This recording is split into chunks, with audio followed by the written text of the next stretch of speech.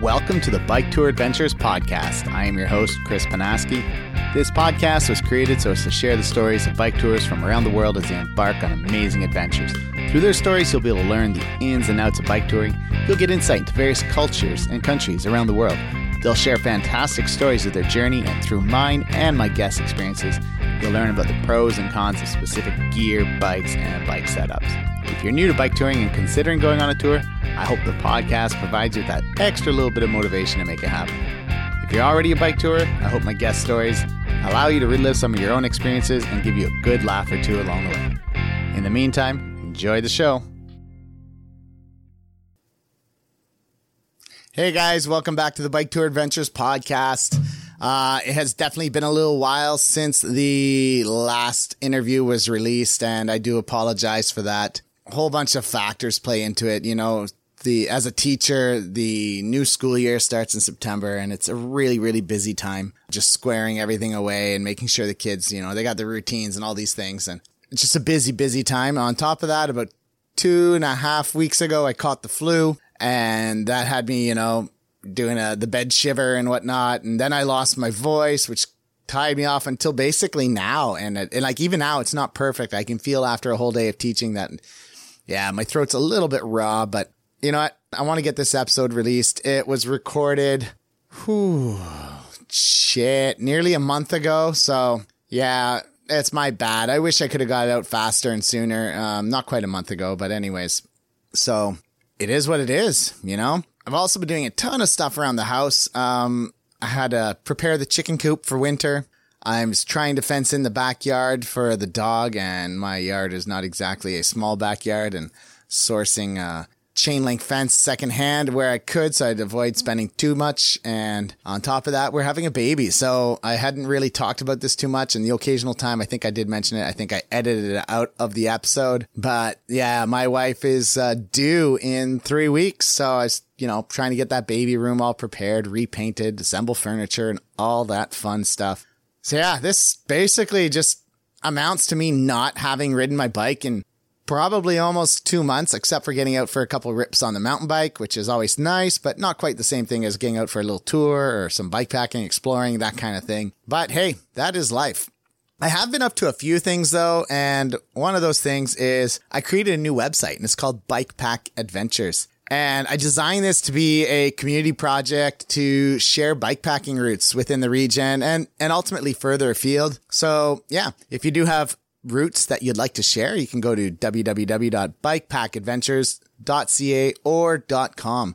Either one will lead you to the site. Click on Submit a Route button in the menu. And yeah, I think this is going to be something that's really great. And I hope it can kind of grow into something special, you know? This is more of a community project, and hopefully you guys who are local, especially in the Ottawa, Ontario, Quebec region, can jump in here, share me some of your favorite routes, and we can get them up on the site. So yeah, that's what I've been up to. Luckily for that, I didn't need a voice. I could just kind of plug away at it slowly, and I did get a lot done over the last couple of weeks.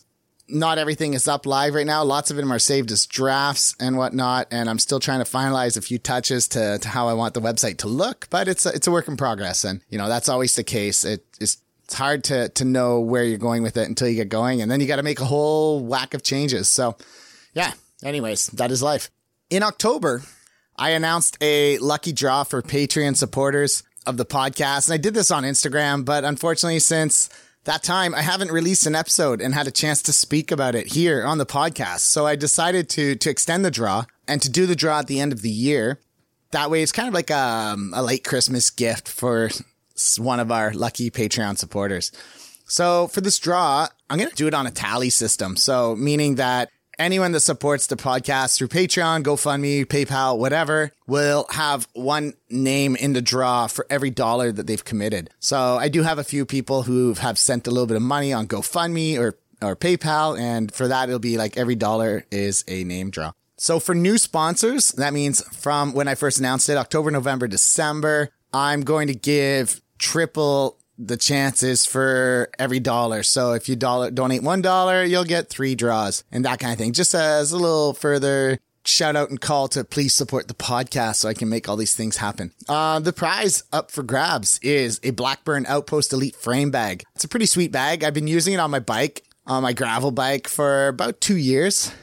The one I'm giving you is not used for 2 years. It's brand new. And it was donated by Outdoor Gear Canada. They are the parent company for Opus, one of the sponsors of the podcast. So they donated the bag and I thought I would do a draw. So this runs at around $180 Canadian. That would be like $15 US. No, I'm just joking. It's like, I don't know, 150-ish. So yeah, sweet free stuff is good stuff, or mostly free, because you got to sponsor the podcast. Since it's pretty lightweight, I'll ship it anywhere in the world. So unlike a seat post bag or handlebar roll where, you got harnesses and stuff like that and it can add a bit of weight, this is pretty light. So I will pack it up, roll it up carefully, or leave it in the original box, and I will just ship it to you. So whoever is this podcast supporter that wins it will get it at their house and it'll be ready to rock and roll for the spring. So yeah, and if you're in Australia, well, you'd be getting it late into the cycling year. Of course, all this wouldn't be possible without the help of our amazing sponsors. So Outdoor Gear Canada /Opus, Redshift Sports, and 7Mesh Clothing. From the lucky draw I did on the Redshift quick release aero bars earlier this summer to the upcoming end of the year draw for the Blackburn frame bag, I'm really happy that these companies have looked at what we're doing here on the Bike Tour Adventures podcast and felt that, we are a nice fit, a nice mesh. We go together well. That's not a pun intended for 7Mesh Clothing, but yeah, we mesh well together. And I like the fact that they see that this project is something worthwhile to support and help out with. So thank you very much to the sponsors. And if you do go to Redshift Sports and use the promo code BTA15, you get 15% off on anything you buy. And I believe anything over, I forget what number it is, but I think it's somewhere around $80 US, you get free shipping. So this could be really good. Go for it. Buy something. That is all. I don't know what else to say. Thank you guys. Thank you for listening. And I'm sorry my voice sounds like crap. And I hope there's no background noise. I have been relegated to the utility room, seeing as I got kicked out of the baby's room because that's where I used to record podcasts. Then I got kicked out of the basement room because my mother-in-law arrived. Now I'm in the utility room. So hopefully this works out well. It sounds good, and keep on pedaling. In this episode of the Bike Tour Adventures podcast, I have a chance to speak with a group of adventurers that have recently completed a truly unique cycling adventure, while also working towards increasing public awareness of climate solutions, the importance of preserving the UK's natural environment, and finally encouraging others to explore the outdoors. In today's episode, I'm speaking with Isaac Kenyon, Alex Piero, and Lucas Heitzman, 3 of the 5 members of a team that this past summer cycled from the Orkney Islands in the north of the United Kingdom to the Isles of Scilly in the south, using bikes the entire way. Listen to find out how they accomplished this. Did I get that right? Is that the Isles of Scilly? Isles of Scilly. You know, like silly Billy. Oh, you're such a silly. Fair enough. Yes. The Isles of Scilly. All right, gentlemen, welcome to the Bike Tour Adventures podcast. Hey, Chris, thanks a lot for having us. Yeah, thanks for having us, Chris. All right. Looking forward to it. And so let's start off. Why don't you guys tell us about yourselves? I guess, Isaac, you can lead away, and then we'll go from there. Sure thing. I'm Isaac. I'm an energy transition analyst. So I work in the energy industry, supplying data for helping and promoting renewable energy streams away from fossil fuels and working out what the activity is. That's my day job. And on the side, I do quite a few bits and pieces. I'm a trustee for a mental health charity, and I also do a ton of adventures, various different things. I've rode in Atlantic Ocean, I've swum the English Channel, and I've climbed some big mountains like Mount Kilimanjaro. And yeah, I just love doing new challenges, and this is a new one, cycling for me. I never cycled before doing this. So that's my intro. I'm a bit of a crazy, and I just do things out of the blue. Amazing. Do you do anything on your spare time, or? Yeah, I guess so. Occasionally I sleep. No, I'm kidding. It's not that bad. Fair enough. All right. How about you, Lucas? So I'm currently studying engineering at university. So full-time student. I do a lot of rowing and a bit of cycling here and there. I've done a few adventures. The biggest one being a solo ocean row across the Atlantic Ocean, and a few other cycling adventures on top of Pedal for Parks. And that's pretty much it, actually. All right. And Alex. Hey, I'm Alex. I'm an IT engineer working for a trading firm. So kind of as far as possible from green spaces as you can get, really. Very, very urban work. It's kind of all indoors, of course, with IT. So for me, the outdoors adventuring is my escape. That's the weekends and that's after work. First big adventure, this Pedal for Parks project. So very happy to be able to share everything I did and how it is from a kind of a newbie's perspective as well to embark on a big trip like this. So maybe a bit of a different perspective to the other two guys who are a lot more accomplished than me in that that world for sure. And what parts of the UK are you guys from? I'm from sort of just north of London in Hertfordshire, St Albans. Maybe people know that, your listeners, maybe. So quite built up area, I presume, or? In between, I'm in the green belt, like that sort of stretch of countryside that surrounds London. So I get the best of both London and the escape. Okay, nice. So I'm from Windsor area, so where the Queen has her lovely castle. It's quite a built up area as well. But then at the moment I'm studying and living in Swansea, so actually in Wales, so a different part of the UK. But that's absolutely stunning. The city itself not as nice, but surrounded by gorgeous beaches and not mountains. Hills and nice places to go around. Yeah, I have a friend that studied there, and they said there was a road. It was, I think, just Pub Road or something. It was just all bars and stuff, and it was mental. Yeah, that's correct. Wine Street. Yeah. I've heard of it. It's amazing. Yeah. I love how you corrected for hills, because in over that way there are little hills we call mountains, but over where you are, Chris, they would be seen as like little dips or something, like tiny things. Well, I mean, I live in the Gatineau Hills, and they're like, I don't know how many. They're not huge. They're like 500 meters or something. So they're probably hills. bigger than us. And Alex, what part of the UK? So I'm French originally, but I think I hide it pretty well. I've lived in a few other countries around the world as well, but currently I'm in the UK. I'm in southwest London, not too far from Wimbledon Way, for those who know the tennis. So not super built up, but not full of nature either, kind of a little mix. I still have to cycle a good 20 minutes, half an hour to get into actual countryside. So that's where I am at the minute. Cool. And what about the other two members of the team? Can somebody want to fill us in about who they are? Or Yeah, sure. So Sal Montgomery, she is a professional kayaker. So spends a lot of her time abroad kayaking some of the most remote areas, new rivers that have never been kayaked before. Okay. And she's incredible in terms of safety in that side of things. She was on Steve Backshaw's TV show, a famous adventure of Steve Backshaw, and she saved his life. She was very, very, very happy to have done that. Because it's never ever not talked about since then. And then Alex Egan, he is an environmental entrepreneur. He's got a few businesses that he started to try and make an impact in the climate change space. And he's a keen mountain biker. Sal, going back to Sal had never cycled properly before doing this trip. Oh, wow. Okay. Alex Egan had. Yeah. Fair enough. So some of the questions throughout, I mean, I guess anybody can answer. It's, I don't care who wants to answer, but how do you guys describe yourselves as eco-adventurers? What does that mean to you? I could describe what that means. Sure. It's kind of a term that we just made up. So it's not something you're going to find very much, but it's combining adventure with environmental responsibility and educating others on the subject. So it's adding that extra layer to your adventures that just kind of leave a bit more purpose and impact. And it's kind of living and breathing the environmental space. So being very conscious of what you're doing when you're in outdoor spaces, leaving trash in the trash can and not in those places, like just stuff like that, just thinking like this, promoting that and talking about it. Okay. That's what we've just labeled it basically. Perfect. Yeah. It was the first time I think I've seen that maybe the first time I've seen that label, and I was like, oh, good. Interesting. I guess anybody who's adventuring and they're not using fossil fuels or they're trying to minimize their impact is to some degree an eco-adventure. So. I mean, I can go into more details about how we try to make this one as eco-friendly as possible. Go for it. You want, Chris. Yeah.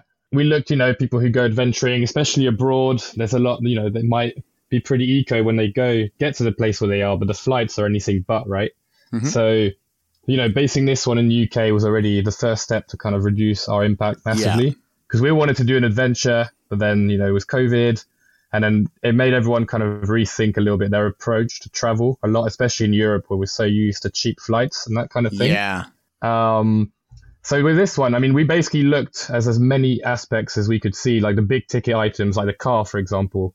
Obviously, we were cycling, but we had a film crew for the documentary. So what options do we have here? So could we go electric? No, there's not that many options, especially in Scotland. There's hardly any charging points. It just wasn't feasible.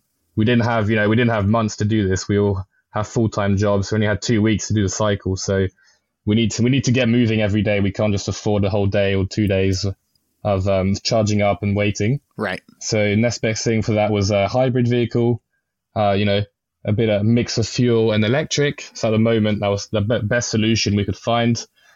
Camping rather than staying in hotels or built up areas.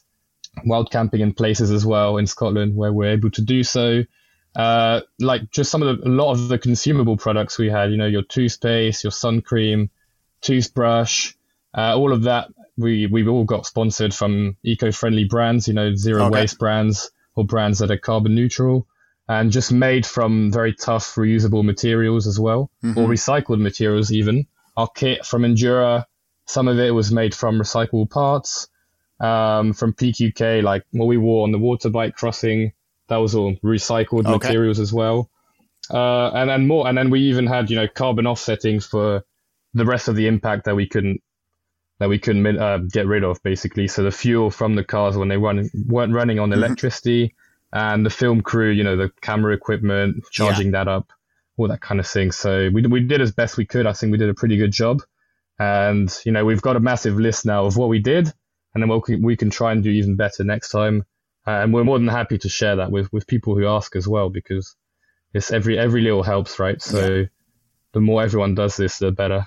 I think that's amazing. And next time you guys could just go a little bit further. If you guys make a fire, you could just charcoal ends of sticks, chew on those to clean your teeth, and then just rinse it. Yeah. Wow, yeah. Activated charcoal, right? No. Activated charcoal. Cool. I don't know how well that would work, but it'd probably work. I think it's worth trying. It's try worth trying. It's worth trying. Cool. So we'll give that to one of the others to try. Lucas is the youngest, so we experiment with him usually. Oh, that's true. Yeah.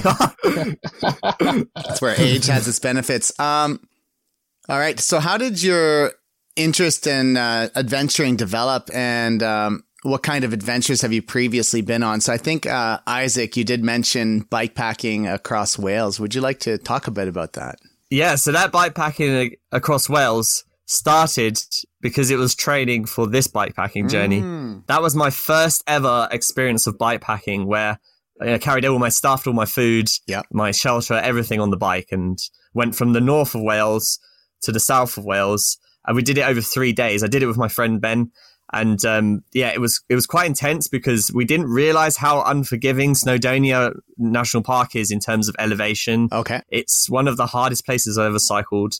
It's just very, very tough to do. And for a newbie, I think starting in the north, which is where Snowdonia is, was quite shocked, because the first day is kind of flat for about maybe half a day. Yeah. And then you hit Snowdonia mountain range. And then you're just in shock because you're thinking, am I going to get myself to that camping spot in time? I just was really, really shocked at the amount of physical ability that I needed. So that really kind of opened my eyes to the physicality of a bike being loaded. Every hill cumulatively got more difficult because of the weight of what was on the bike. And I realized that for this big expedition that I needed to train a lot more with a weighted bike and not train with a light bike, basically. I was training with a light bike before this bikepacking trip. So it was my mistake. I should have really loaded it with bricks and made it really tough so that I could handle these hills. But yeah, I really enjoyed it. And there were certain places in Wales where you're completely immersed in nature, and you've got these small, tiny dirt tracks, and there's no other cars or people around. And sometimes you can be cycling for about, I don't know, maybe 2 or 3 hours. And this is quite a big thing in the UK. Being able to be around nature for 2-3 hours without seeing another person is quite rare, because it's quite dense. The UK is quite dense. But yeah, so 3 hours or so we had every now and then, just to ourselves, just cycling these lovely tracks and trails, and just taking in the nature around sort of the middle of Wales. Very, very, very, very beautiful area that not a lot of tourists know of, and not a lot of people who go venturing about know of. Lucas and I actually went there again later on, and we went into the middle of Wales for a cycle before the trip. Just can't get enough of that place, really. I just love the remoteness of it. Yeah. We finished in Cardiff, so we finished in sort of the capital of Wales, like the big town, and lifted our bikes in the air. I was like, yeah, we did it. to nobody.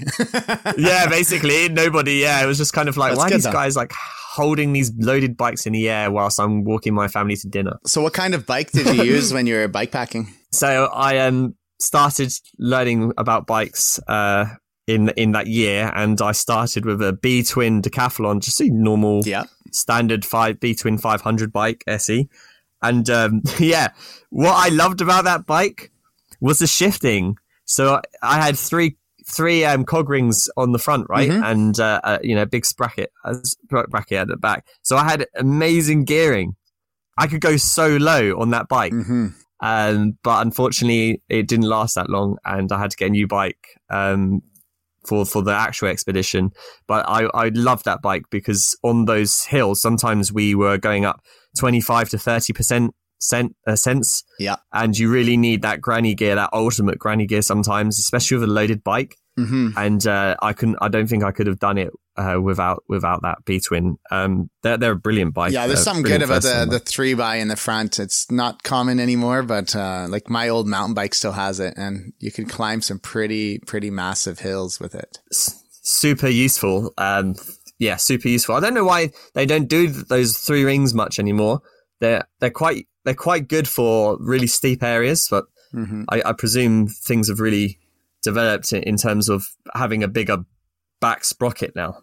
And what was your bike packing setup like? Did you have like more of a like any panniers and stuff, or was it more just a like front roll, seat post bag, that kind of thing? Yeah. I tried to keep light as possible, so went with the handlebar bag, a frame bag, and a seat post bag, and a top tube bag. They were the only bags that I chose.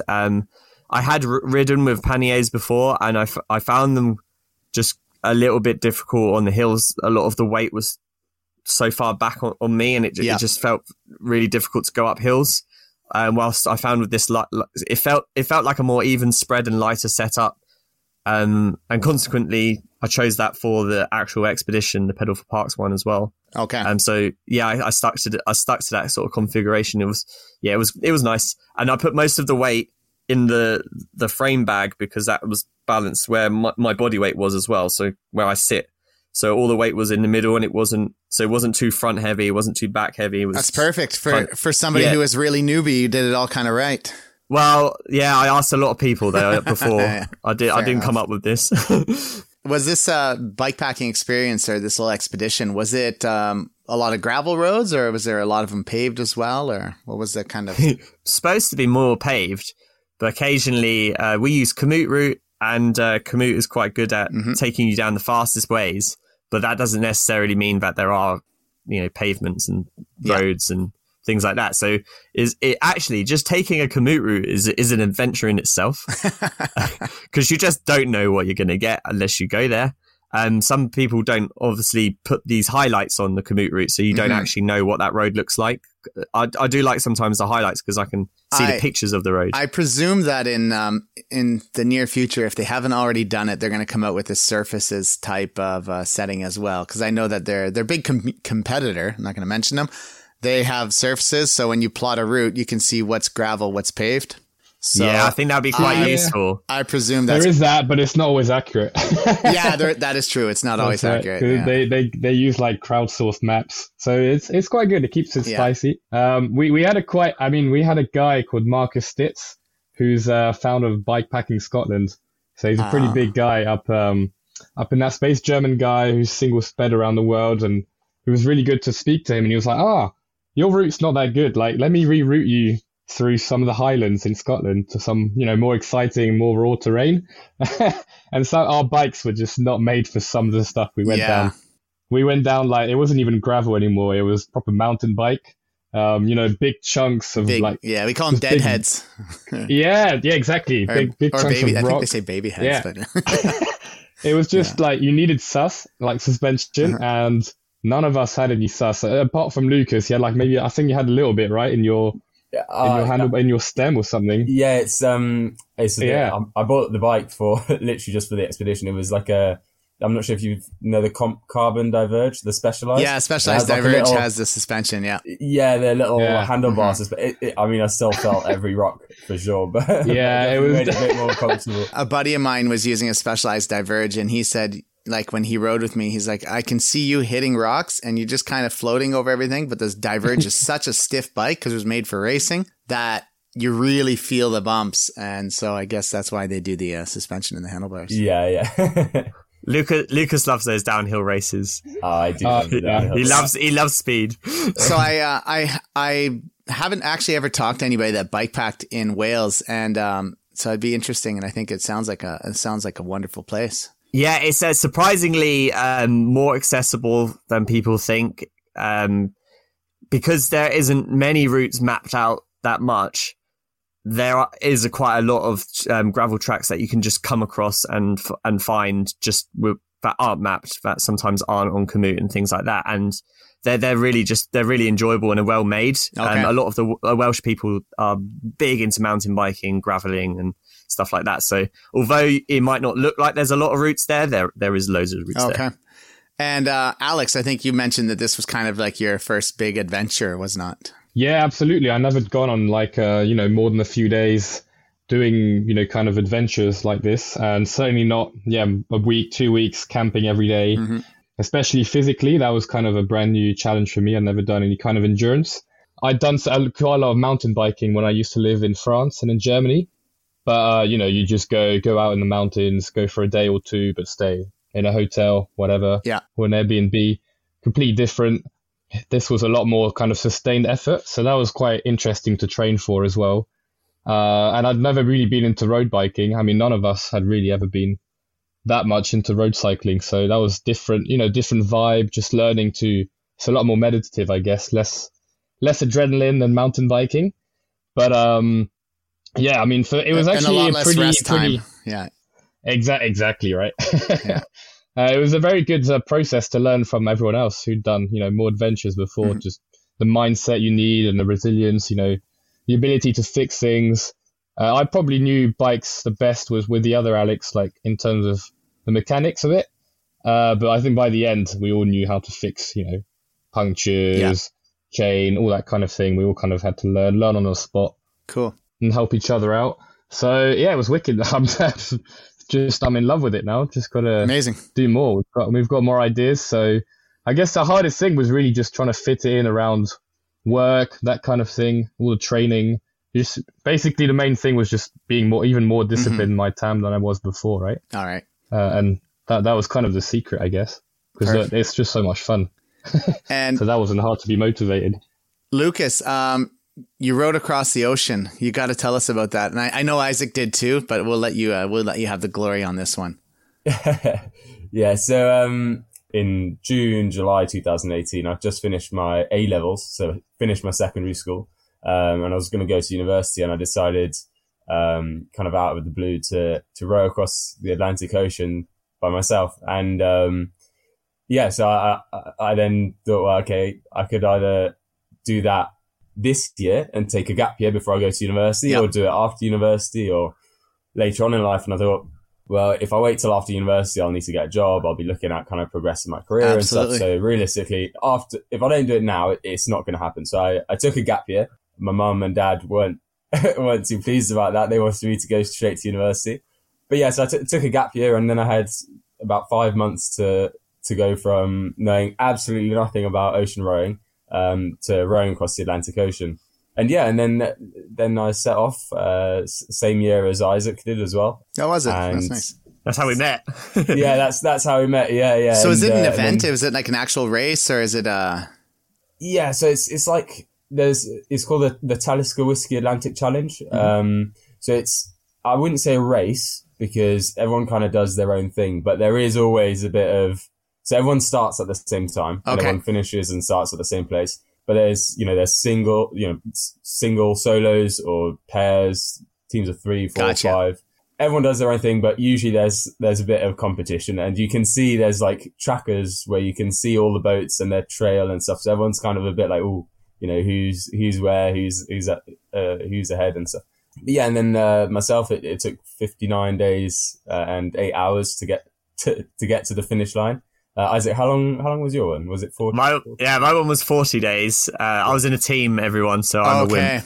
Yeah. I'm more of a hardcore guy right now talking. And you must have been like, oh my God, look at this kid. He's like just a teenager and he's going solo. He's freaking mental. You know? Yeah, towards the end, he was catching us up as well. We were like, come on, guys, there's 4 of us. I see. I don't think I could have put up with a team of people for 40 days. So I take, that's a challenge in itself. So, but yeah, and it was really, obviously it had its moments where I was absolutely bricking it, but it was really cool. And I always say you never really get the chance to be by yourself, like really by yourself. If you're at home for a few days and you just lock yourself in the house for a bit, you're alone. But you've always got, if something goes wrong or whatever, or you feel a bit lonely, you can talk to someone, you can listen to music, you can watch TV or whatever. You have these distractions.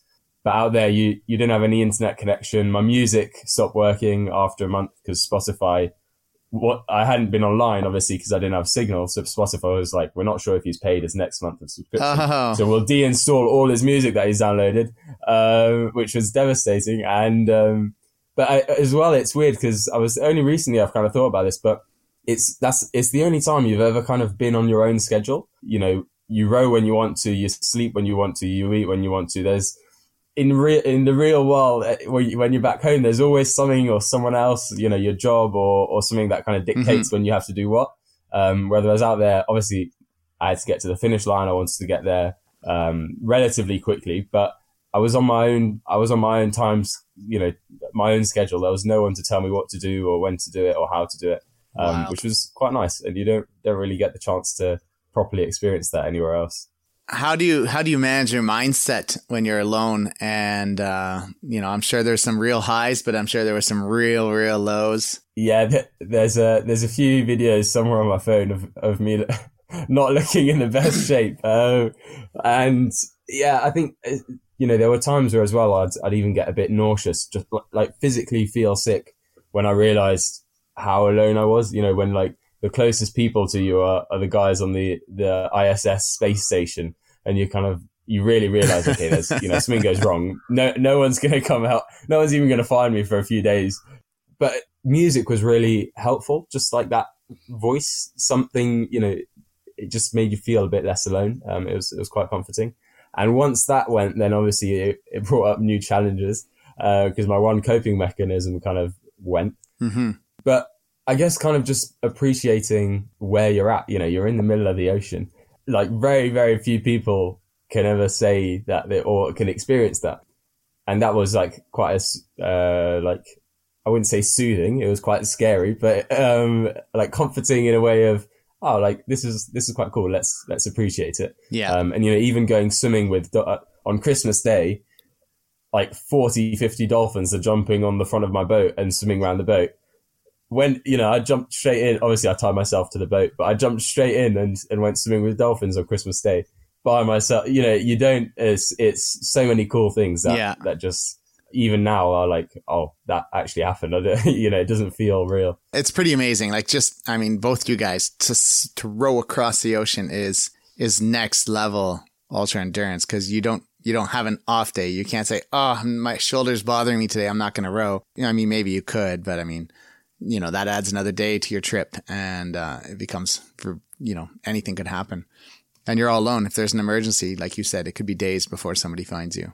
That's so you have like safety equipment that you need to bring with you. Yeah, and one of the bits of kit is a throwing line. So if someone goes overboard, you throw it to the other person. And in like the safety brief, we were like, well, is that necessary for a solo rower? Because obviously, you fall in the water, no one's gonna.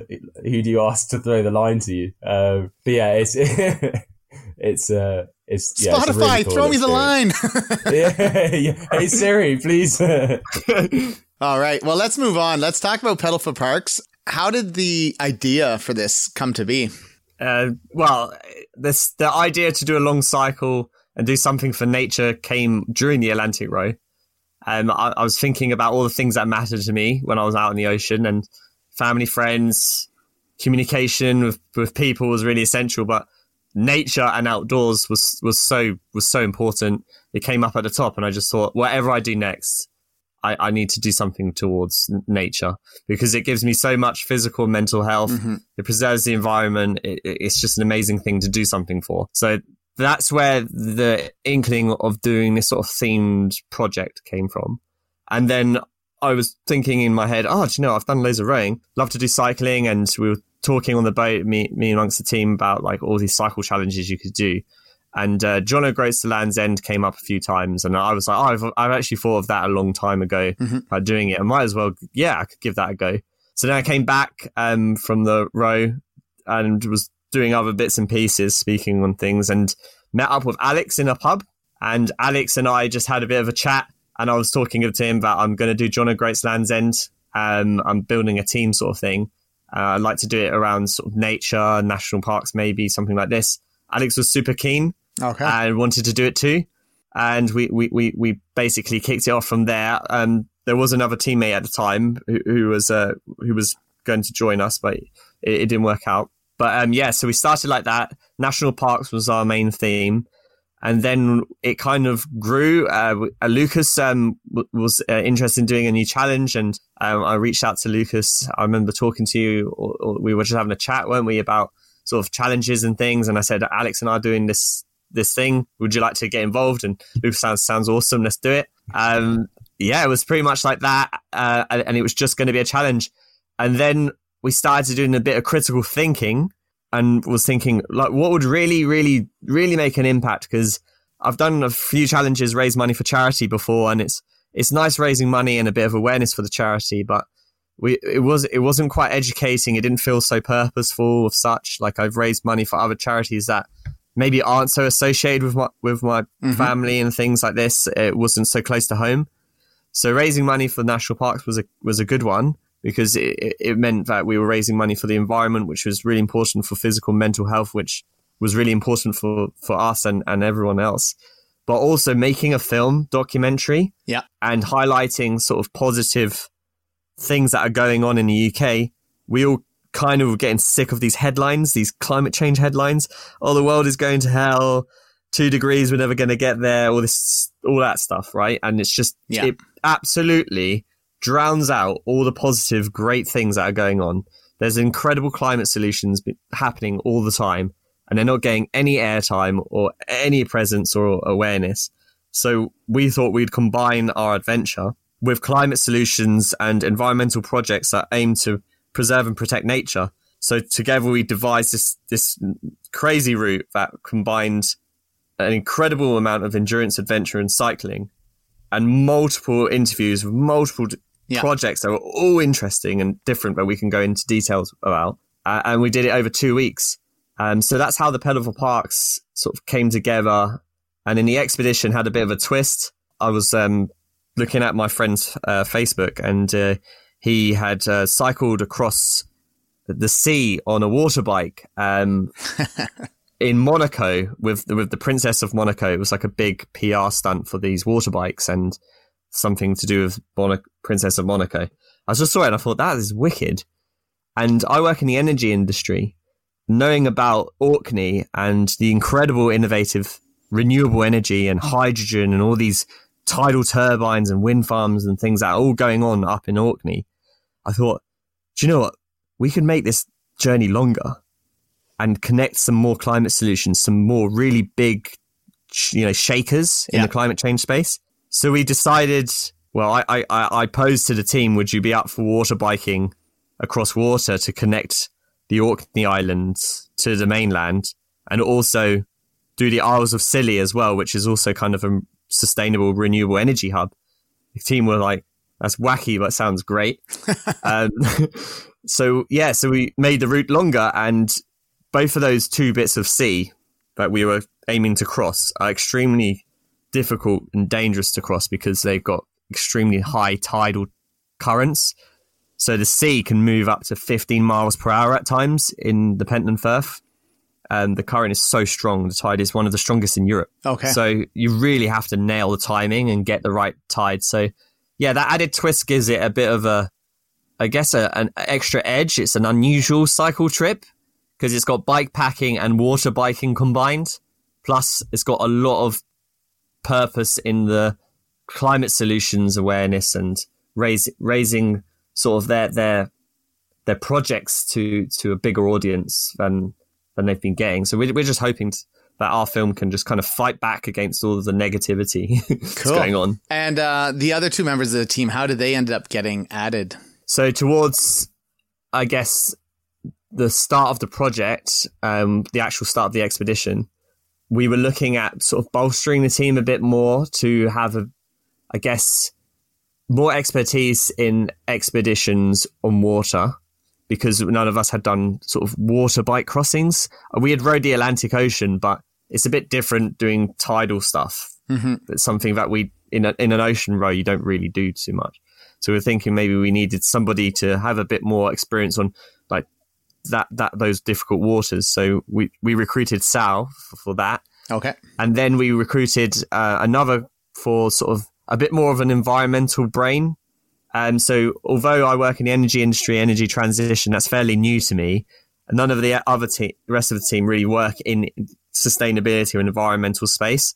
So having someone who actually is in that space, has been there for a long time, maybe 15, 20 years or something like that, it's quite valuable in terms of steering conversations and making sure that we're going down the right tracks and things like that. So we were looking for someone of that nature to sort of help us out. And then the other thing was, when we were getting close to the start of the expedition, there was a lot of admin to do, a lot. We had to do all the film preparation. We were still getting sponsorship. So yeah, we did need to boost our sort of admin team as well. So bringing in new team members helps that too. So that's how they joined. Cool. Awesome. So what are you hoping to achieve through the whole entire Pedal for Parks challenge? It's an impact campaign, and we're hoping to do a bit of a behavior change. Alex is really great at summing this up, so I'll leave it to Alex. All right, so I'll take this one. So we're an impact campaign overall. So we want to bring out, positive noise to kind of fight back against the negativity. And we want people to see these wonderful projects that are going on in the UK and give them financial and just conversational, just backing, right? There's so many technologies out there that can help us. You often hear, we can't solve this, or we don't know how we do this. There's lots out there. And if we could scale it all up, we'd actually solve so many problems way quicker. Like there's hydrogen technology, there's carbon capture technology, there's just ways of doing things, designing towns that we used to do in the past that we've kind of forgotten, and we can do again. Like the ideas are there, they've been proven as well a lot of the time, just on a smaller scale. They're just really, the main two things we got from all these projects that they're lacking, apart from funding, like many things, like anyone, you can always use more money, right? It's very rare to find a project that's, so big that they can just keep growing and growing. Yeah. It's collaboration and just bringing the people together. A lot of the time, even projects in a similar space weren't aware. So, forums for them to share best ideas, just less legislation, less barriers, less bureaucracy. So we just want to, put that in more people's minds than ours and just get people more involved.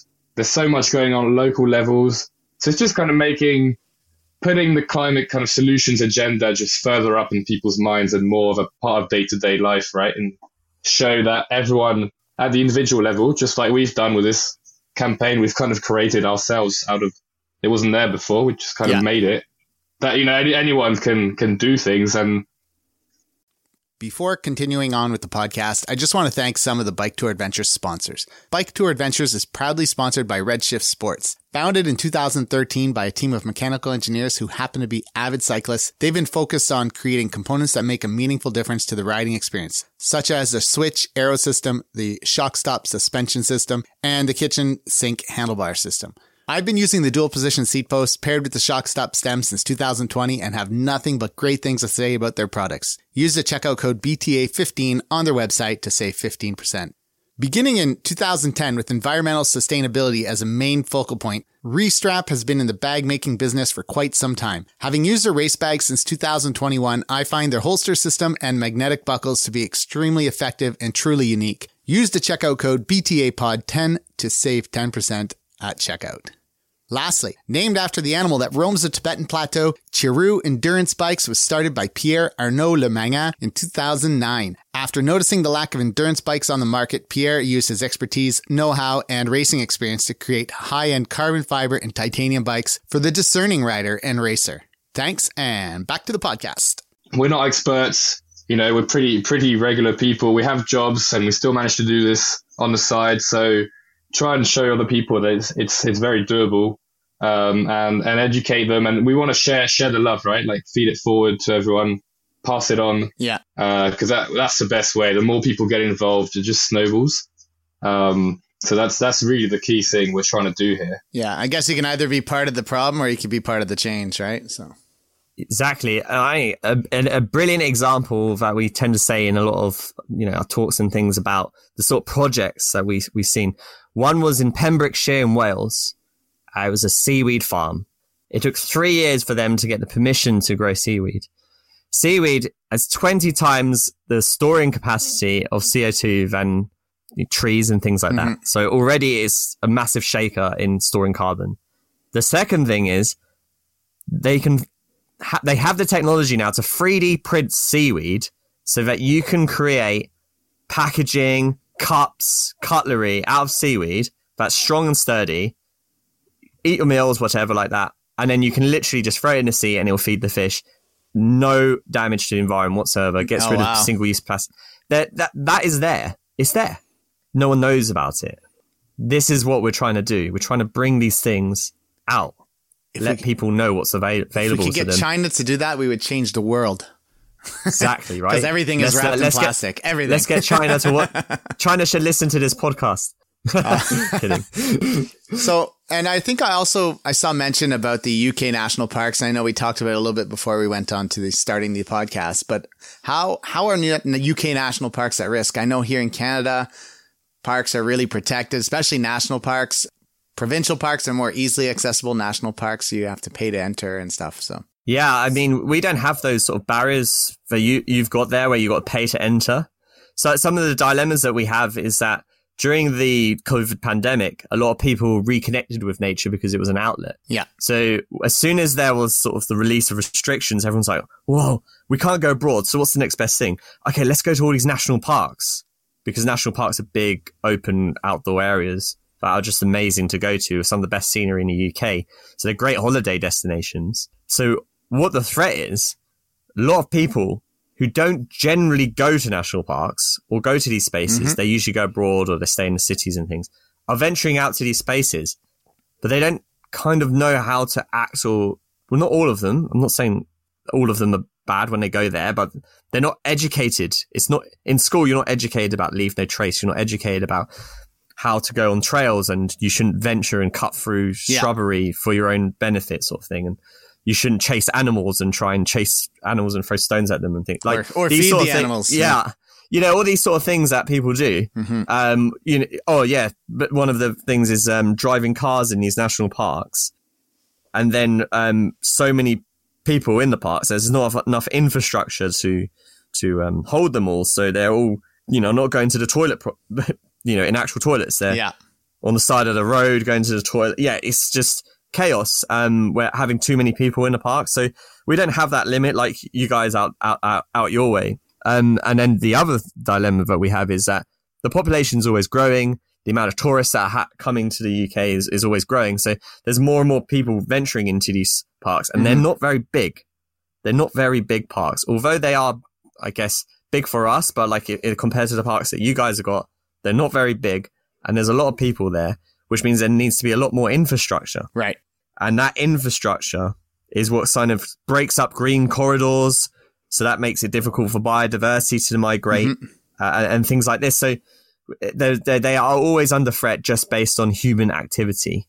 And we kind of trying to support them through this film by sort of giving them a voice so that people can kind of see like how you should act or what the national parks are doing to try and prevent too much human activity damaging the environment. And they are doing incredible things like education programs in schools. They're limiting infrastructure to certain areas of the national park so that other areas of the national park you just can't really get to because there's no infrastructure in place to get there. Okay. So they're doing things like this, which is really smart. And I really found that interesting. And I think it's important that people understand why they're doing that as well. Yeah. They're not doing it for the fun of it. I mean, of course, everyone should be able to go all over the national park or such, but they're doing it because the parks are getting so overwhelmed. Mm-hmm. I think Lucas wanted to say something on this as well. I was just going to say about the lack of education on how to behave. You keep your rubbish in your pocket for a little bit further until you get back home. Yeah. But yeah, you pretty much covered it all there. I think, like in Canada, I mean, we don't have it. It's not perfect either. I think COVID was actually a time for Canada's parks to recover because tourism was down massively. Where you guys, everybody went out and everybody was like going to the parks. Here in Canada, even if everybody went to the parks, it's pretty small compared to the amount of tourists that come here to go to the parks. If you look at like Banff National Park, we went this year, my wife and I, and it was so quiet. You go hiking in the morning, you don't see a single person, like just amazing. You can actually take pictures of Lake Louise without tons of people in it, it was sweet. Oh. And one thing they do really well and really cool in Canada is they have where the expressway is or the highway that goes through the park, they have animal bridges. So it's fences that lead to the bridge and it's only for animals. So it's covered in trees and stuff and bears and all these animals just walk across the bridge. They've created artificial. That's quite cool, yeah. That's green. That's right. We've got a few around here as well. You don't see them too often, but I remember in Germany and France, I've seen them quite a lot more as well, like for hedgehogs as well, frogs. They have all these little bridges over motorways, that kind of thing. Yeah, very cool. All right, let's talk about the ride. So you guys rode, I guess it's commonly known as Joggle, right? John O'Groats to Land's End, plus. Exactly, plus. That's right. Is the route, is it mostly gravel, farm trail, single track? What is the makeup of this route? Yeah, the traditional route is just road. Okay. And we would no, that you can do it pretty quickly. You can do it way quicker than we did. The first two big things we did was add the northernmost and southernmost points, because normally it's actually between the two furthest mainland points. But we added those because they're pretty stunning, actually. They were both some of the best scenery of the whole trip. Okay. The one in the north called Dunnett's Head. We saw some puffins there, which I don't know if you've got them in Canada, but they're pretty special animals. They will look like cartoons a little bit. Yeah, we don't have them. Birds, they're very great. And the south was just pretty stunning as well. Very sunny day when we went there. And then we tweaked it quite a lot because, one, we didn't want to just ride main roads for half the time, like the traditional route does, with the A roads, which are like the next step down from motorways in the UK. That's just no fun, really. So try and avoid those as much as we could.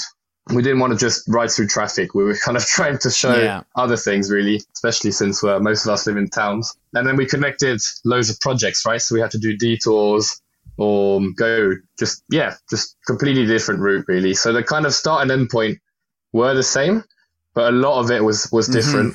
The meat of it was quite different. Okay. I thought maybe you were following like the UK Divide route partly or something. No, it was kind of ad hoc. I mean, we spent many hours with Isaac redoing the route. Like, we've added this interview here. Now we need to go across this bit of the country instead. We obviously couldn't do every single interview we found, so we did. Otherwise, we would have zigzagged and we would have taken way longer than 2 weeks. So we had to keep it fairly efficient. So we did do, how many did we do? Maybe like 4 or 5 interviews on the drive up, the ones on the eastern side of the country, because we were kind of skirting the left, really. And we tried to do as many national parks as we could. We got 6 out of the 15. So, pretty good. 2/5.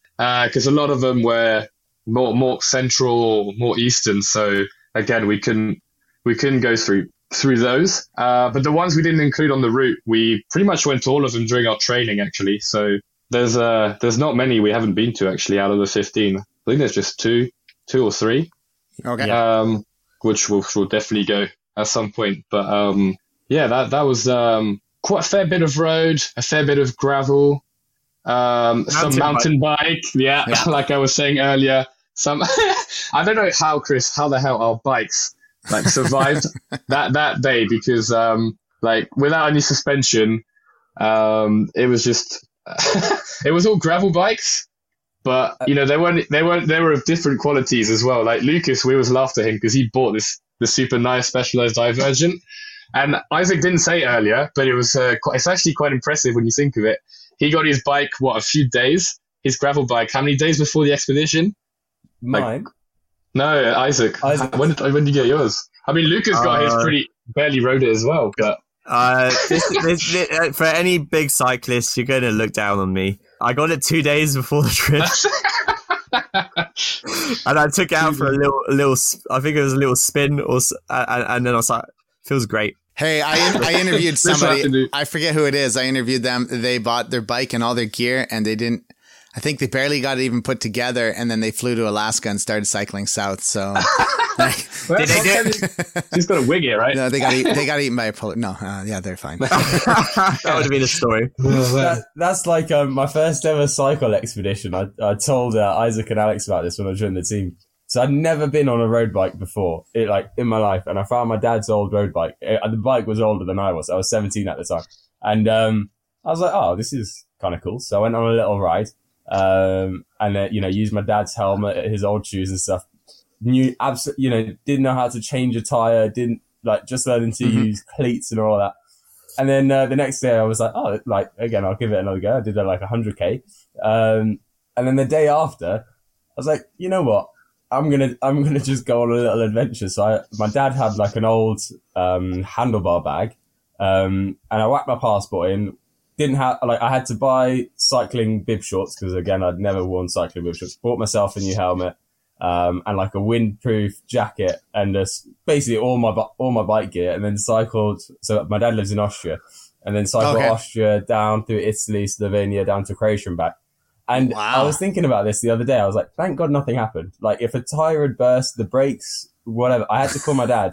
He had to tell me how to tighten the brakes because obviously it was in the Alps. So the brake pads were just absolutely shot. I didn't have a service before. I don't know how I survived, but somehow I got back alive. And I knew absolutely nothing about bikes and managed to. That's awesome. That's awesome. Oh, I love it. We've got a danger man here. Yeah, we really do. You should see him on the downhills, Chris. He had the fastest speed of the whole trip. How fast did you get in the end? I think it was 94 kilometers an hour. I think. Wow. Okay, so you guys do have some small hills there in the UK, huh? Yeah, you get the 100 every time you go out, I guess. No, I think the fastest I've ever been is 87. So you beat me, Lucas. Oh, yes, nice. He loves that. As soon as someone says he's done more than Lucas will get out on his bike tomorrow. But a lot of people ask me, they're like, "Oh man, how often do you wear out your brakes? Change your pads or your rotors?" And I'm like, I don't really brake often. I go downhill, I brake if I have to, but otherwise I just go as fast as the bike goes. And sometimes that's a little reckless, but yeah. Momentum. Yeah, it's hard to do that in the UK. It's very hard to find spaces without cars for a long amount of time as well. Yeah. Very hard. So when you do, you make the most of it, right? So what was it like to cycle in the Orkney Islands? So let's talk about the actual ride here. Who wants to go first, guys? Yeah. Orkney was so barren. It was such a barren place. It was kind of previously it's molten rock, isn't it? That's how Orkney was made from. And it used to be actually covered in trees. So the whole Orkneys used to be covered in trees, but so many sort of agricultural pastures now occupy that space. It's pretty much fields and terrain that you couldn't grow trees on or anything like that. The problem that we found was that because of that, you're very open to the wind and the weather systems. So it can be quite tough cycling out there. You need good days really to do some good cycling. But because you get just hit by wind and rain that's really, really strong. So some of the strongest winds in Europe are on the Orkney. So wow. Yeah, it's really strong wind. We were quite lucky on our day. We had bright blue sun. And Orkney itself is just surrounded by big tidal seas. So everywhere you look, you kind of see these big tidal seas. And then you look on Orkney and it's nice and it's just very green and very rocky. It's a bit it's like a strange sort of space world, really. It's so different to the rest of the UK. And there's lots and lots of ancient relics. Also, there's points on Orkney where you have these sort of bridges that kind of go and interconnect islands together. Okay. So you cycle on these little mini islands. And as you cycle these little bridges, either side, you see shipwrecks everywhere. So Oh, wow. as we were cycling through Orkney, we were thinking, wow, like this water bike crossing better be good. Seeing all these shipwrecks everywhere. And then we went to a settlement, an ancient settlement that was 5000 BC, called Skara Brae. Wow. And okay. that was such a cool highlight to see. Talk about, when you're bikepacking, you want to see some cool stuff. Yeah. That was a great place to go to see. How big is it? really How big are enjoyed- the Orkney Islands? Like, or how long was the ride? Yeah, the ride was about 3-4 hours Okay. for us to go from. It was on mainland only, so we didn't do all of the all the islands. Yeah. We just did the mainland, and that was about 3 to 4 hours. Yeah, I think it was about 80k, wasn't it? Yeah, it was 80k, wasn't it? Yeah. Yeah, about that. If you were to say size wise, yeah, not that big, to be honest. You can see other islands. Maybe in the middle of Orkneys, we did feel at one point that we were on mainland because all of the hills around us were taller than what you could see. You can see the actual sea or ocean. right, So cool. that was only one time, really. The rest of it, you just see coastline all the time, so it feels smaller than it. Yeah, I mean, it's a good barren place. They really love tourists up there as well. Yeah. So yeah, they're sounds really, cool. really, really into it, and they've got some cool history. It's a lot of Viking history. Yeah, they're big on the Viking stuff. Yeah, I was I looking think through that your was blog one- post. It looked really nice. Yeah, that was one of the things we kind of discovered was how many awesome places there are that you just don't even know exist until you've kind of gone out. And it's a bit of a shame that we were on such like a time pressured schedule. We had interviews and all of that, and like certain miles we had to do each day because we never really got the chance to properly. We saw so many cool places, but never really got the chance to be like, let's like sit here and kind of appreciate it or like explore it a bit further. Yeah. So that's definitely something we have to revisit at some point. Lucas was, he had a really good view of some orcas and killer whales. That was pretty awesome. That was very cool. Yeah. So basically where we were starting our water bike crossing the day before or the night before, where we saw some orcas and killer whales, and Wow. I tried to get in up close to them, but the waves were a bit too choppy. So I got to the end of like the rocks, but then I thought if I go in any further, I'll. And were Probably you won't swimming come or back you were out on the again, bike? so- No, I was swimming. Okay, very yeah, cool. Yeah. Yeah, That was awesome. So what was the water crossing like? I mean, this was kind of like your guys' first real open water type water biking, right? Yep. Yeah, that was pretty wicked. That was, I have to say, before we did the crossing, we'd only done about an hour's worth of training on the water bikes before. One was like 10, 15 minutes when we first got one down in Torquay in the south of England on the English Riviera, just to try it out in the harbour. And then we did a bit on a reservoir, like the stillest water you can have, a small reservoir in Wales. So that was, we're like, these are fine. But we never really tested it in choppy conditions. Oh man, I don't know what we did to deserve it, but we had amazing weather. Like there was not much swell. The pilot was like, wow, you guys are so lucky because normally the currents and the tides could be so violent. So we to do this, we still suffered a little bit. We had to get up at 3:30 in the morning because of the low swell. If we'd done it, any later, it probably wasn't going to go ahead. So we pumped up the bikes, got on. Isaac and I left, and it went really well, man. It went. We did changeovers, and we did half-hour shifts. Okay. So we staggered it as well. So every 15 minutes, one of the two people out on the bikes would change. Because there were 5 of us, but only 2 bikes. Because if anything had gone wrong, on 5 bikes, it's like, who do you save? They can stray quite far apart from each other. Oh, It's okay. not I like see. land Yeah. cycling. Yeah.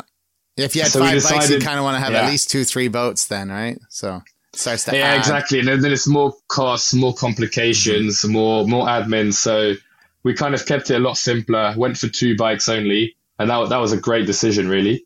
At least you're not by yourself. You're always with someone, you're talking.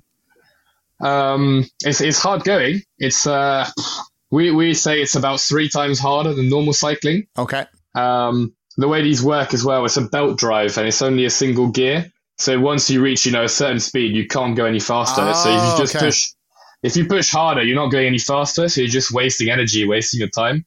And it kind of feels, this is kind of a weird image, but it feels, you know, those step machines in the gym where you like do steps because, I don't know, you don't want to use real steps, but they have, you know, you push down and they come up like weirdly. It doesn't come up at the same speed as it goes down. Right. That's kind of how the pedals on the water bike feel. And then it always feels like you're going uphill like a 2-3% gradient. Because you're always fighting the water, and it's obviously a lot more resistance than cycling on land, right? So, you know, any talk about rolling resistance, any of that goes out the window really on these things. It's nowhere near the speeds you get on a real bike. So it's tough going, and obviously you can't just coast, you can't just downhill. There's no downhill. You know, you stop pedaling, you just get taken by the current. So that's why we did a relay as well. Okay. And it's so cool because you're so close to like birds coming. We had the boat obviously, so you could see the team. It's just so exposed. That's what they're very exposed because you're quite high up. It's not like in a kayak or a canoe where you're kind of, or a rowing boat where you're a lot more level with the water. Here on the bike, it's kind of like on a spin bike. Yeah. And then you've got two fenders, a bit like a catamaran kind of design.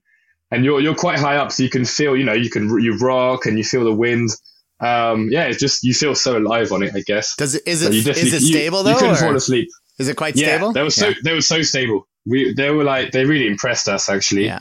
You know, we didn't have insane conditions, but we did have some choppiness, and you know, you can kind of go over the little waves that come at you, that kind of thing. Okay. They're very well built. Like at no point did any of us feel, oh crap, this is going to deflate or break. We were pretty happy. Yeah, pretty happy on them. I saw one this summer in St. John, New Brunswick, in the little bit eastern Canada, and I had a chance, but I didn't feel like renting it for an hour to ride. I was like, you got to try it if you can. It's good fun.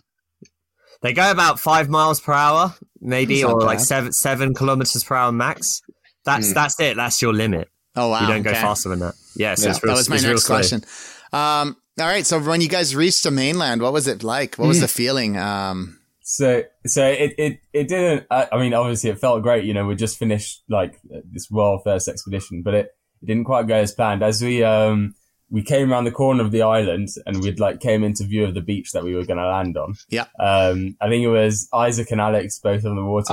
Hang on, man. We're still up in Scotland here. And, you're giving spoilers about the Isles of Scilly. Oh, are we talking about Scotland? Yeah. All right. Wait, rewind. We'll save that. Rewind. And then who was it? It was Isaac and Sal, wasn't it? Yeah, we finished it. Right. Yeah. Isaac and Sal finished this first crossing.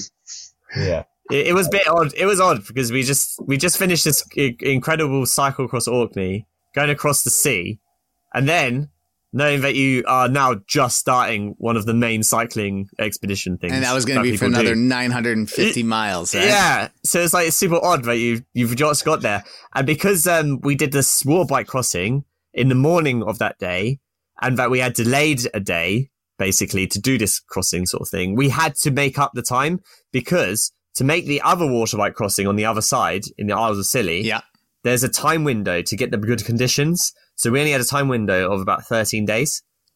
So we actually cycled an actual bike packing day that we had planned as a separate day on top of the water bike day. Got it. So you started early. Long. Yeah, so we just like literally got there, like deflated the water bikes, just changed kit into normal bikes again, touched the sign, got a picture, and then just went again for 100 miles. It was just a bit like, it was a quick like, yay, and then let's carry on. I see. What were some of the bigger challenges with the cycling through the UK? How did the weather hold up? Other drivers was probably the worst. The most dangerous part, I think. But, I agree. Yeah. Other drivers were so bad. The rain was pretty bad in the middle of the trip.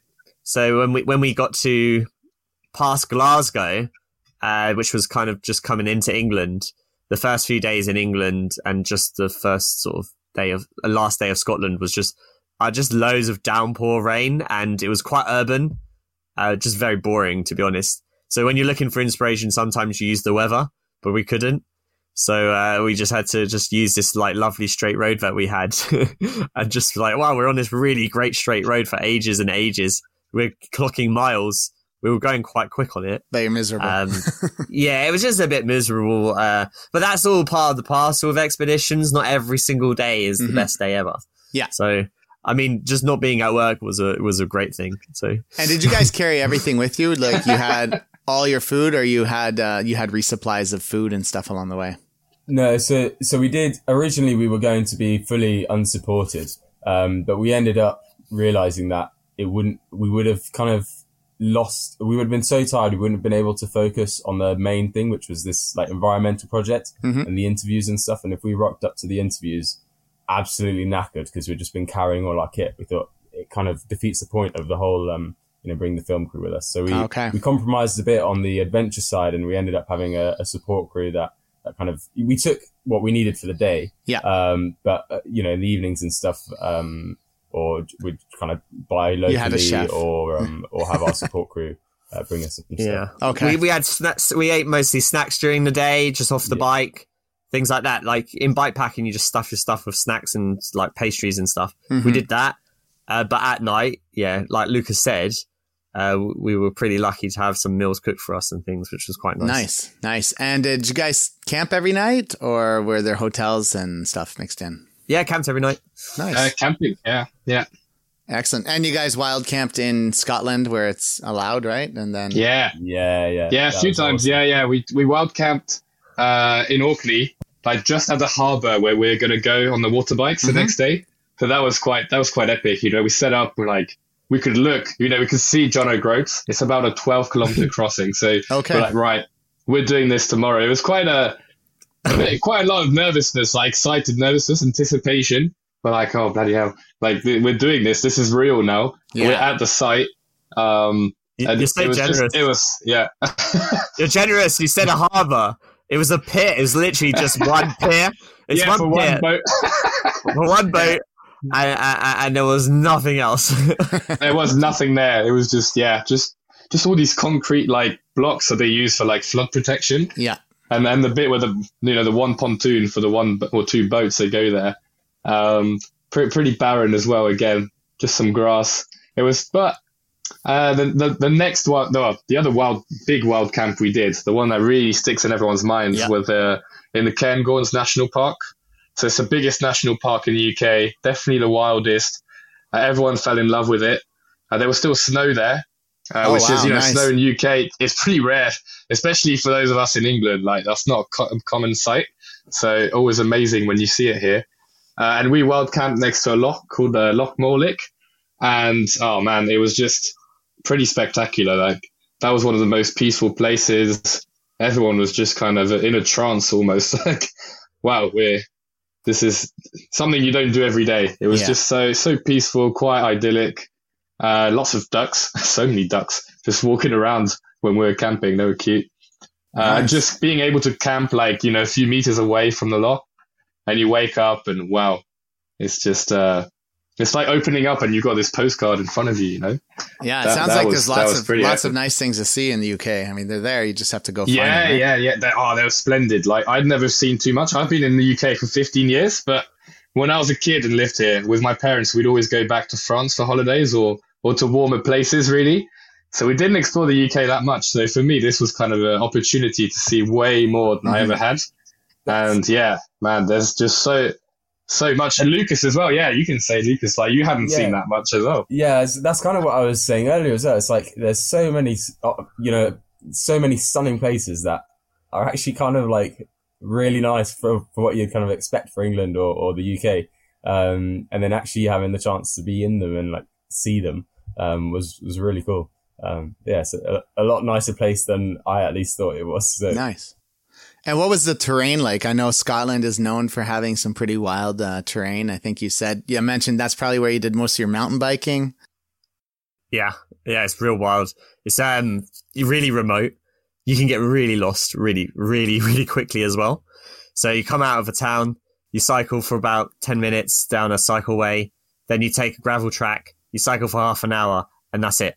You just literally just hear nothing, see nothing. Wow. Okay. It's you can really get lost really quickly. It's quite Scotland's quite big in nature, more so than people think.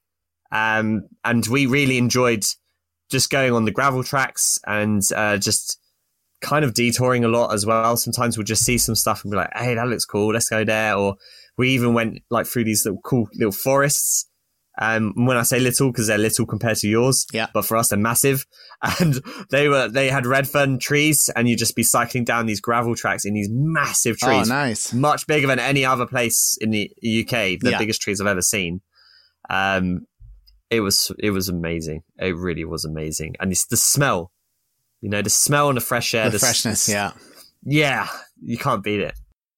Did you guys ever have any issues with within the group, like conflict and stuff? I can imagine that when there's 5 of you, it's bound to happen at times that people get annoyed with each other and whatnot. Yeah, a few times. Any good stories? Oh, that's unfair if the others aren't there to defend themselves. Oh, yeah, that's true. I guess we have to attack each other here, maybe. I don't know. I would say if you're in a group, bring earplugs. Earplugs just the best thing ever, because some of the guys snore pretty loudly. So, the night's already pretty short. Yeah, some people talk for ages as well. So also double use. I once interviewed two French guys that rode a tandem bike from France to Asia, and they said that they got tired. Like he said, I just got tired of staring at his ass. Did they not switch the position every day or something? No, because the one guy, anyways, long story short, the one guy had severe arthritis and couldn't pedal anymore, so he was using a hand pedal. Like he was on a recumbent section of the front bike and using a hand, and then they were sharing a tent, and he's like, yeah, it's just too close for comfort, right? After 6 months or a year or whatever it was. Yeah. The only thing I can think of that would make that better is strapping an iPad to the back of him and watching films. Oh, yeah, there you go. That's one thing. Unfortunately, the guy at the back is the one that steers, I think, usually, too. So, right, yeah, so he needs to see. Yeah, I sometimes wonder if it's easier to cycle tour with friends or family, which one's more difficult, because family, I think or loved ones, you're more forgiving to. You might get annoyed, but like friends, I don't know. Yeah, it's hard to say, right? Yeah. And another aspect of the trip that made it quite difficult was that we were meeting loads of people all the time. So it was just, there was not much headspace. So things built up. So as the beginning few days, everyone was super chirpy and all chatting all the time and stuff like that. And then as you got down through the country, the amount of conversations that we were having and the lack of free time for headspace and just chilling and not having to talk and not having to do interviews and things like that took its toll. So towards the end, there was a bit of irritability amongst the team because we just were exhausted from talking so much. So actually we ended up cycling quite a lot in silence at times, which was quite peaceful at times, and we enjoyed it, just having that break. Any major mechanical issues? I think you mentioned that you all kind of became experts at fixing your bikes. So yeah, Isaac's got a great one. I don't know if he wants to tell the story though. If Lucas has a funnier way of saying it. But. Yeah, Lucas got a great way of saying it. No. It was. We were cycling up. Was it Kirkstone Pass? Yeah, the biggest pass of the trip, wasn't it? The biggest pass of the trip, and Isaac obviously shot off to the top, super speedy up the hills, and I was just behind him slugging along, and he's at the top kind of cheering away as just like in the Wales trip with his bike over his head, and then he just keeps walking, and I thought I was not sure what's going on here, and as I get close to him, he's carrying his bike, and I thought, why you can roll your bike up the mountain, it's got wheels, and as I got closer to him, I realised his bike was broken, and still I was like, you just bloody roll your bike up, you don't have to carry it up. And as we got to the top and I passed him, his rear derailleur had basically wrapped itself around the cassette. Okay. So the wheel was completely seized in place. There was not, you couldn't turn the wheel. So we were all a bit surprised. I don't know how he managed it, but yeah, he did have to carry his bike up the mountain. So it was quite entertaining for us all. Was it fixable? Yeah. It was the cause of the issue was during Scotland. I presume the mountain bike terrain destroyed the hanger of my bike, and my hanger holds that rear derailleur in place, and it sort of bent it into my wheel. So then, when I was on like kind of highest tension, like pushing up the hills, that rear derailleur is like on a certain gear and it's quite tucked in, and it just got wrapped in and just like that was it. It was bad. So we took it for a bike fix. They actually managed to salvage the hanger and fix it up a bit. I got a new derailleur and that was okay. I switched my bike. I got my older bike out to ride and then put the gravel one away. So it's quite nice sometimes to have that sort of support team there, so we could just keep moving. Otherwise, that would have been like a big game changer for that day, and we would have to have all stopped and we would have been behind schedule, missed interviews, all this stuff. So so I got my bike fixed in the end. And then when I did get my bike fixed, they looked over everyone's bikes and they said everyone's bikes had been shot. And that was from Scotland. Oh, wow. Okay. Yeah. They were fixing all of our bikes. And let's talk about packing stuff. Was there anything you packed that you wish you would have just left at home that in the end you're like, oh, I just carried this for 2 weeks for nothing? Oh, yeah. Loads of stuff like that. Or you just left it with the crew? We did in the end. We were able to leave it with the crew, but if we had to have carried that the whole way, it would have been an absolute nightmare. But we had a ton of water. I had 200 litres of waters from sponsorship. And we like carrying all of that all the time would have been a nightmare. Like loads and loads of litres of water. So we left a lot of that with the crew. We got through all of those, so that was a great sponsorship. We did get through it, but we had a lot of sponsorship that we got that were eco products, and they gave us quite a lot of it. I mean, one thing that we remember was the Nick Wax as well. We got Nick Wax. We didn't need that much Nick Wax, so we used it a lot on our kit. We just took one bottle with us, but we probably didn't need because our kit was pretty good in the end after using it before.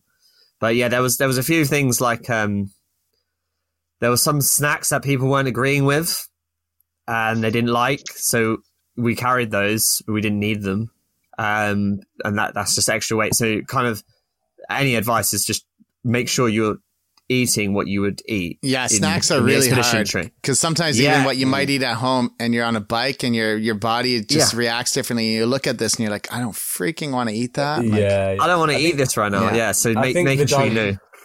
Yeah, the diversity of like food as well. You know, after like you're eating a lot of calories, and after even just 2 days of eating 10 Cliff bars or whatever every day, it gets, no matter how nice the food is, it gets boring very quick. So just bring loads of different types of stuff, and I think, to be fair, we had quite a lot of different stuff with us, but just not enough for the amount that we were eating. And test it all. Do longer trips for a weekend or something, and test that food. Be in that really critical state. You've just cycled for half a day up a hill, and you're absolutely shattered, and then try and eat those foods that you got, and see which one you actually like at that time. Because when at that time you have a different mindset of when you're just starting the day or you're finishing the day. Like when you're in that, like, I need to stuff my face with something good. You really think differently. So usually it's salty foods, really. Like people crave a lot of salt. Electrolytes. That was another thing, actually. Electrolytes. I don't think we took enough, actually, of electrolytes, to be honest. I think we could have done with a few more electrolytes. What else did we take that maybe was unnecessary? Probably like spares of everything. So we tried to get spares of every single part of our bike, so that if anything went wrong, we could fix it. But then you're carrying all your spares. Yeah. So maybe like we would have done better just mapping out all of the bike place fixes, letting them know we're coming and we might have to pop in or something. Yeah, I think we were a bit in the mindset similar to like the row where, you know, you need to have everything. Otherwise, you know, there's no one to give you any spare bits out at sea. But obviously on land, you had, you know, bike shops, you had a support crew that you could send somewhere to get bits and stuff. But yeah. But I think that's just a typical like bike touring early mistake. You know, I think everybody carries stuff they don't need, and then finally they get rid of it, or they send it home, or they throw it out, or they give it away, or and just too much. And spare parts tends to be one of those. Every time you get lighter, don't you? You just get lighter and lighter every time you go. Was there anything you left at home but wish you would have had? My teddy bear. My bed, yeah. Your bed. It's a good question, actually. A warm shower and clean towels, clean clothes. Yeah, I don't know. Item-wise, I think we were... Because we had so long to prepare because of COVID delayed our trip so many times. Mm-hmm. We were very prepared for this. So I think we were all right. I can't think of anything that we really regretted. Essentials, I don't think we had, I don't think we were missing anything. It was more like luxuries or comforts and stuff that obviously we didn't take with us. Yeah. But yeah, I think we had all the essential bits we needed. Cool. Reaching Land's End. I guess that feeling that the end is close. What was that like? I mean, that's the right thing you said. Yeah, the end was close. It wasn't the end, which for a lot of people, Land's End is the end of the trip. So the atmosphere there's a lot of people who end there rather than start there because it's nicer weather than up in Scotland, right? If you're done, it's just, and a lot more people live in England than live in Scotland in the UK. So you tend to start far away and then go closer to home. A lot of people, it's the end of their trip, so there's not the same atmosphere. It's a lot more subdued, I guess. It's like, it's done now. So you get people celebrating and then it's like, okay, it just dies down. For us, it was like, wow, okay, we've just done one of the most famous kind of cycles in the world, joggle. And now we're going to add why not add a whole day of water biking on top? So it was kind of like, okay, we need to rest. We need to eat a lot. And then have really good sleep. So we still had to stay in that discipline phase. And it was quite funny because a couple of guys had just done joggle and they finished a few minutes after us. Took a picture with the sign and we chatted to them. And then, they just started smoking cigarettes and they're like, yo, guys, do you want to come down to the pub, grab some beers? Yeah. And then we all go on a night out. And we're like, no, sorry, guys, we're not done. And they were like, what do you mean you're not done? It's Land's End. It's literally in the name. Where are you going? So we're like, have you guys seen water bikes before? And they said, no. Well, what are you smoking? You're not even smoking. How are you saying these things? And we showed them the picture and videos from the one we did up in Scotland, and their minds just exploded. Yeah. These two young guys, they thought, wow, you guys are absolutely nuts. Best of luck, but we're going to go have some beers now.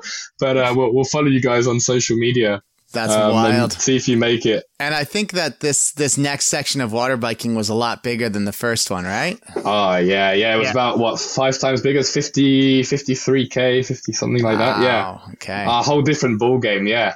I mean, every variable, apart from maybe the whirlpools and the eddies, there's more of them in the Pentland First, but everything else was just harder to deal with. So it was longer. The weather was hotter. There was a lot more sun exposure. There was, it was an actual shipping channel. Okay. With big cargo ships, they go from France and then go across the channel, go to the East Irish Sea. Okay. So you got to deal with that. It's actually we had to be on our boat, the guys guiding us, on a rib. They had to, submit a application to just say that we're going to be crossing at these times.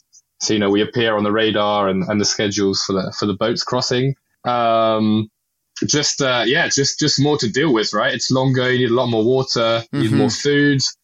We did have the support crew. We had Luke's girlfriend with our support crew on the boat, which was really lovely of her. So big shout out to Lucy. But it was completely different disposition. And I'll let the guys talk because I can talk about the crossing all day, all night. But they should share how it was for them as well. But just completely whole different experience really than the one up north for sure. Yeah, there was a moment that Alex really liked on his particular shift when he was on the water. Yeah. Dolphins joined and they were swimming and saying, you're nearly there. Come on, guys, you're nearly there. I don't think they were actually saying that, but it was really fun experience because it was just, we knew that the conditions were good. But there again, in tidal days, 6 hours, the tide changes. Yeah. So our expected finish was going to be 8 hours. So the tide could have changed very unfavorably right towards the Isles of Scilly, and we might have had a dramatic not finishing. Yeah. So we were pretty lucky. The weather conditions were again stunning. Do the tides not go every day there then? Is it not always the case? Well, I'll give you some. The sailors and stuff we spoke to, they said you have a 20% chance of pulling this off. They honestly were just like laughing at me when I was talking to them for advice. They said, no, water bike, no. Like, it was just straight no. And that was because it is massive tides, big seas. Yeah. But those particular 2 points that we chose were on the neap tide, the lowest point you could ever get in terms of tide. And also they were perfect, sunny, almost breezeless days. Okay. But it was just, you talk about fairy tales. I don't think this could be repeated very well, basically. It just was like luck of the draw. So much luck. Unbelievable luck.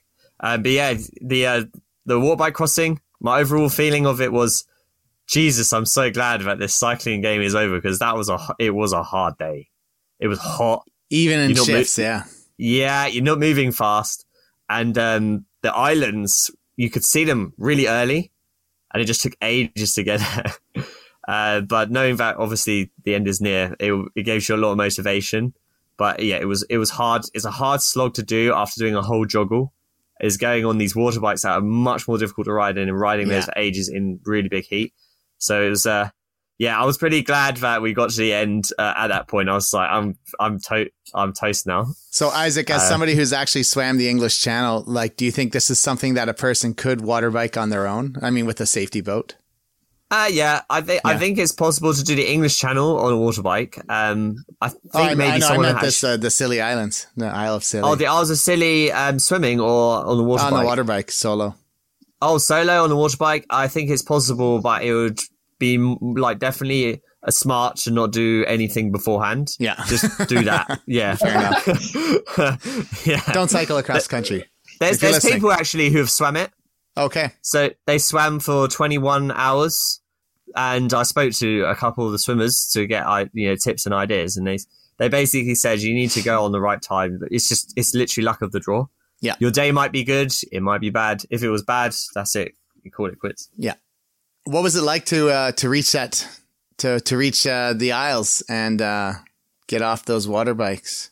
Yeah, coming around the headland, you could start hearing the crowd cheering, because it was like, it was all scheduled. We were going to come in at this time. We phoned up and said like we're near or whatever, or they're tracking us. We were on the live tracker actually, 060 tracking app thing. People could see us coming in. There was actually a plane that flew over and spotted us from the plane. I did like this Facebook post or whatever saying, "What's going on here?"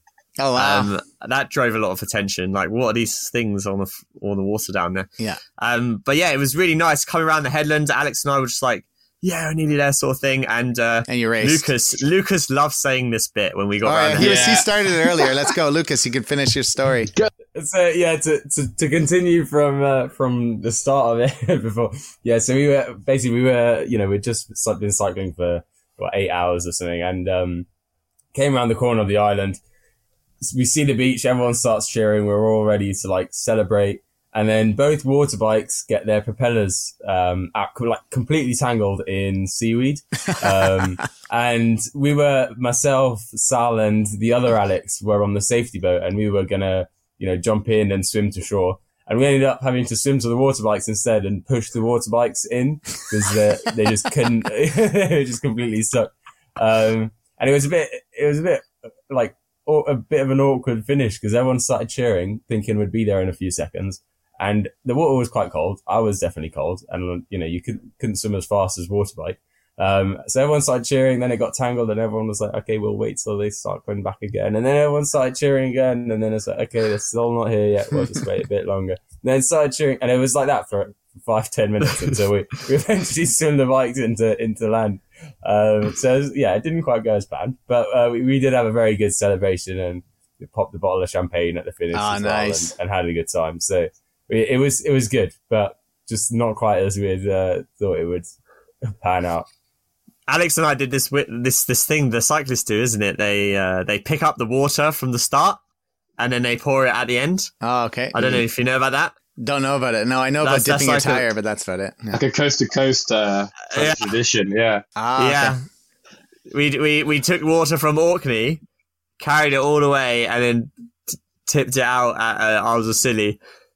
Not sure why we did that, but it's something that everyone does. Fair enough. Well, I saw it in a cycling film before a few times. So. That water stunk as well. That water reeked. It'd been in a bottle for 2 weeks. It's disgusting. Absolute awful smell.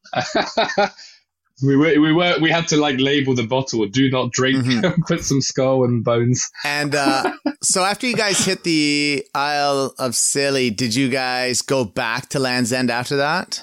Or was that like straight home from there? We stayed for a holiday. Oh, you did? Okay, nice. Yeah, it was nice. Like it's a bit like the Caribbean.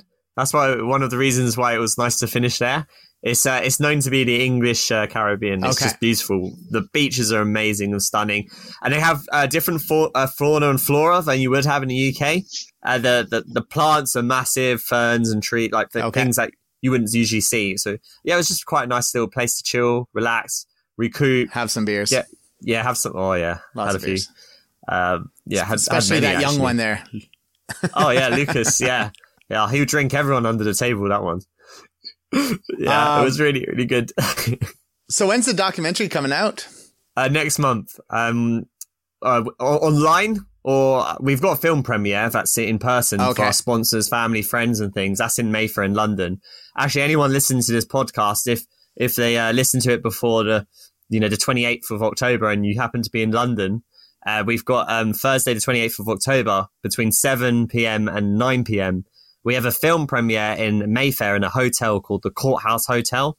There's tickets on our website that you can get. Oh, and cool. it's going to be our first ever showing of the film, and we're going to have a Q&A. There's a free drink voucher. You can there's a donation into National Parks UK as well in your ticket. And it's just going to be an all-round nice like festivity sort of event. And then we've got an online premiere, which anyone around the world can tune into. And that's a 24-hour showing. And that's on the 24th of November. And it will be in partnership with a company called Adventure Uncovered and Pause.tv. So Pause.tv is a streaming service. Okay. So yeah, we're going to show it on there. And then we're going to show the film at film festivals around the UK, perhaps even internationally if it does well. That's the ambition anyway. Banff would be an amazing one to get that'd into. Be amazing, huh? We would love to be there. Maybe we can link up actually if we do get there. And we've got also ambitions for it to be on the streaming service, so like Amazon Prime, Netflix as well. It looks like we're probably going to get it on Amazon Prime, which is really like good to finish on. So do the touring and then put it on the streamer so that it can always be viewed. Very nice. Between Alex, I and Lucas, we've got lots of ambitions and plans for the project as well. All right. Beyond just the short film that we're making. Are you planning any talks, like environmental awareness talks and stuff throughout the UK or things like that as well? Or Yeah. Alex's company is our first environmental focused workshop talk. If you want to talk about it, Alex. Yeah, we've got 3 different kind of talks we propose. So environmental talk is one of the 3, one of the big ones. And we know we're reaching out to companies to try and help them improve their eco credentials and just distill loads of the knowledge we've got from all the organizations we reached out to and we interviewed during the cycle. And even in the process before, there's loads we spoke to as well who weren't available for interview, but who still shared many things with us. We've learned so much about how to make your business more sustainable, how it all comes down to really to a change of mindset. So we want to go into companies and help them as well, do brainstorming, just get the employees a bit excited. I think because we've got the adventure in the background as well, it brings it more to life as well. We can share that too. And it's not just a dry topic or like a tick box exercise. We have to do this, meet this certification. It makes it a lot more exciting to talk about when we can back it up with, we've been in nature. This is what you'll be preserving. So that's, we've got a few of those. We've got one planned at the company where I work, so they've been great. They're down for us doing that. And then we've given a few talks already. We've given one in person just to a sponsor, a fundraiser they did. Yeah. And then we've got a few online ones as well. It's still a mix between physical, like in person, and That's still right. a lot of virtual talks at the moment. So the biggest one we've done so far was with the Royal Geographical Society in the UK. Oh, nice. That's amazing. So that was, that was a big honor to talk for them because they've had, all kinds of huge adventurers, people like Caliber Bear Grylls there. So that was really, really amazing to be on that platform. And then we just, it just spreads out. We keep reaching out, keep the conversations going. We're still learning all the time. I mean, this is like a kind of a hobby, like a passion project kind of thing. So, it's not like I do this all day, every day. So there's always so much to learn. 5 p.m. work ends. Isaac, what did you learn today? Like, oh, Lucas, check this out. What's going on? So, just keep the learning and keep the actions going. So in the aftermath of this adventure, this challenge, are all 5 team members still involved with the with the ongoings of the everything? It's been quite difficult and challenging because certain people in the team had a lot more going on in their usual lives. Personal lives, personal lives. So they can't be at everything. Us 3 seem to have the most time for this project at the moment. The other 2, not so much. They're off doing incredible things elsewhere. But they've really, they've brought their impact to this project, and like we're really appreciative. And we've had a really good spell. And us 3, we're just pushing it out more for the future of what we want to do with the project. We have ideas to turn it into a community interest company, and then really start making a bit more of a speaking presence in the UK. Okay. And things like that. Maybe a new film with in a different area, perhaps with different climate solutions, different type of adventure. Stuff like this is it's being talked about. It might not necessarily be everybody in a team. Some people came on this expedition thinking, I'm just going to join this expedition for just the expedition. Yeah. You might have some new people. Yeah, exactly. Yeah. Things like that too. Yeah. Amazing. Yeah. So I was about to ask you what's next. So you guys do have some plans in the works. Any little micro adventures planned in the meantime? Alex, you going to get out biking? I've got one next weekend with Adventure Uncovered, actually, the kind of adventure platform we're partnered with, and a few other big adventure platforms in the UK. They're doing this big ride to COP26, to the United Nations conference. So they're doing that over 7 days. I'm just joining for a day because I've taken quite a lot of annual leave already on this project. So I've got to meet the demands of my real work as well to keep my career going too. But that'll be a wicked opportunity. That's just quite a short ride, London to Oxford. So that's probably going to be 5-6 hours, I guess. But a good opportunity to meet a lot of other people in a similar space. Yeah, nice. And then, well, us 3 together, I'm sure there'll be something. We've been working quite hard on the film, so it's been quite hard to find time for more than weekend adventures, actually, in the past few months. There's a lot to go. It's our first film, and we found out it's a lot of work. Have you guys self-produced, or have you had people involved with the production? Yeah, we have people involved. We've got a film production team. Okay. We've got a soundtrack team. We just finished the voiceover today.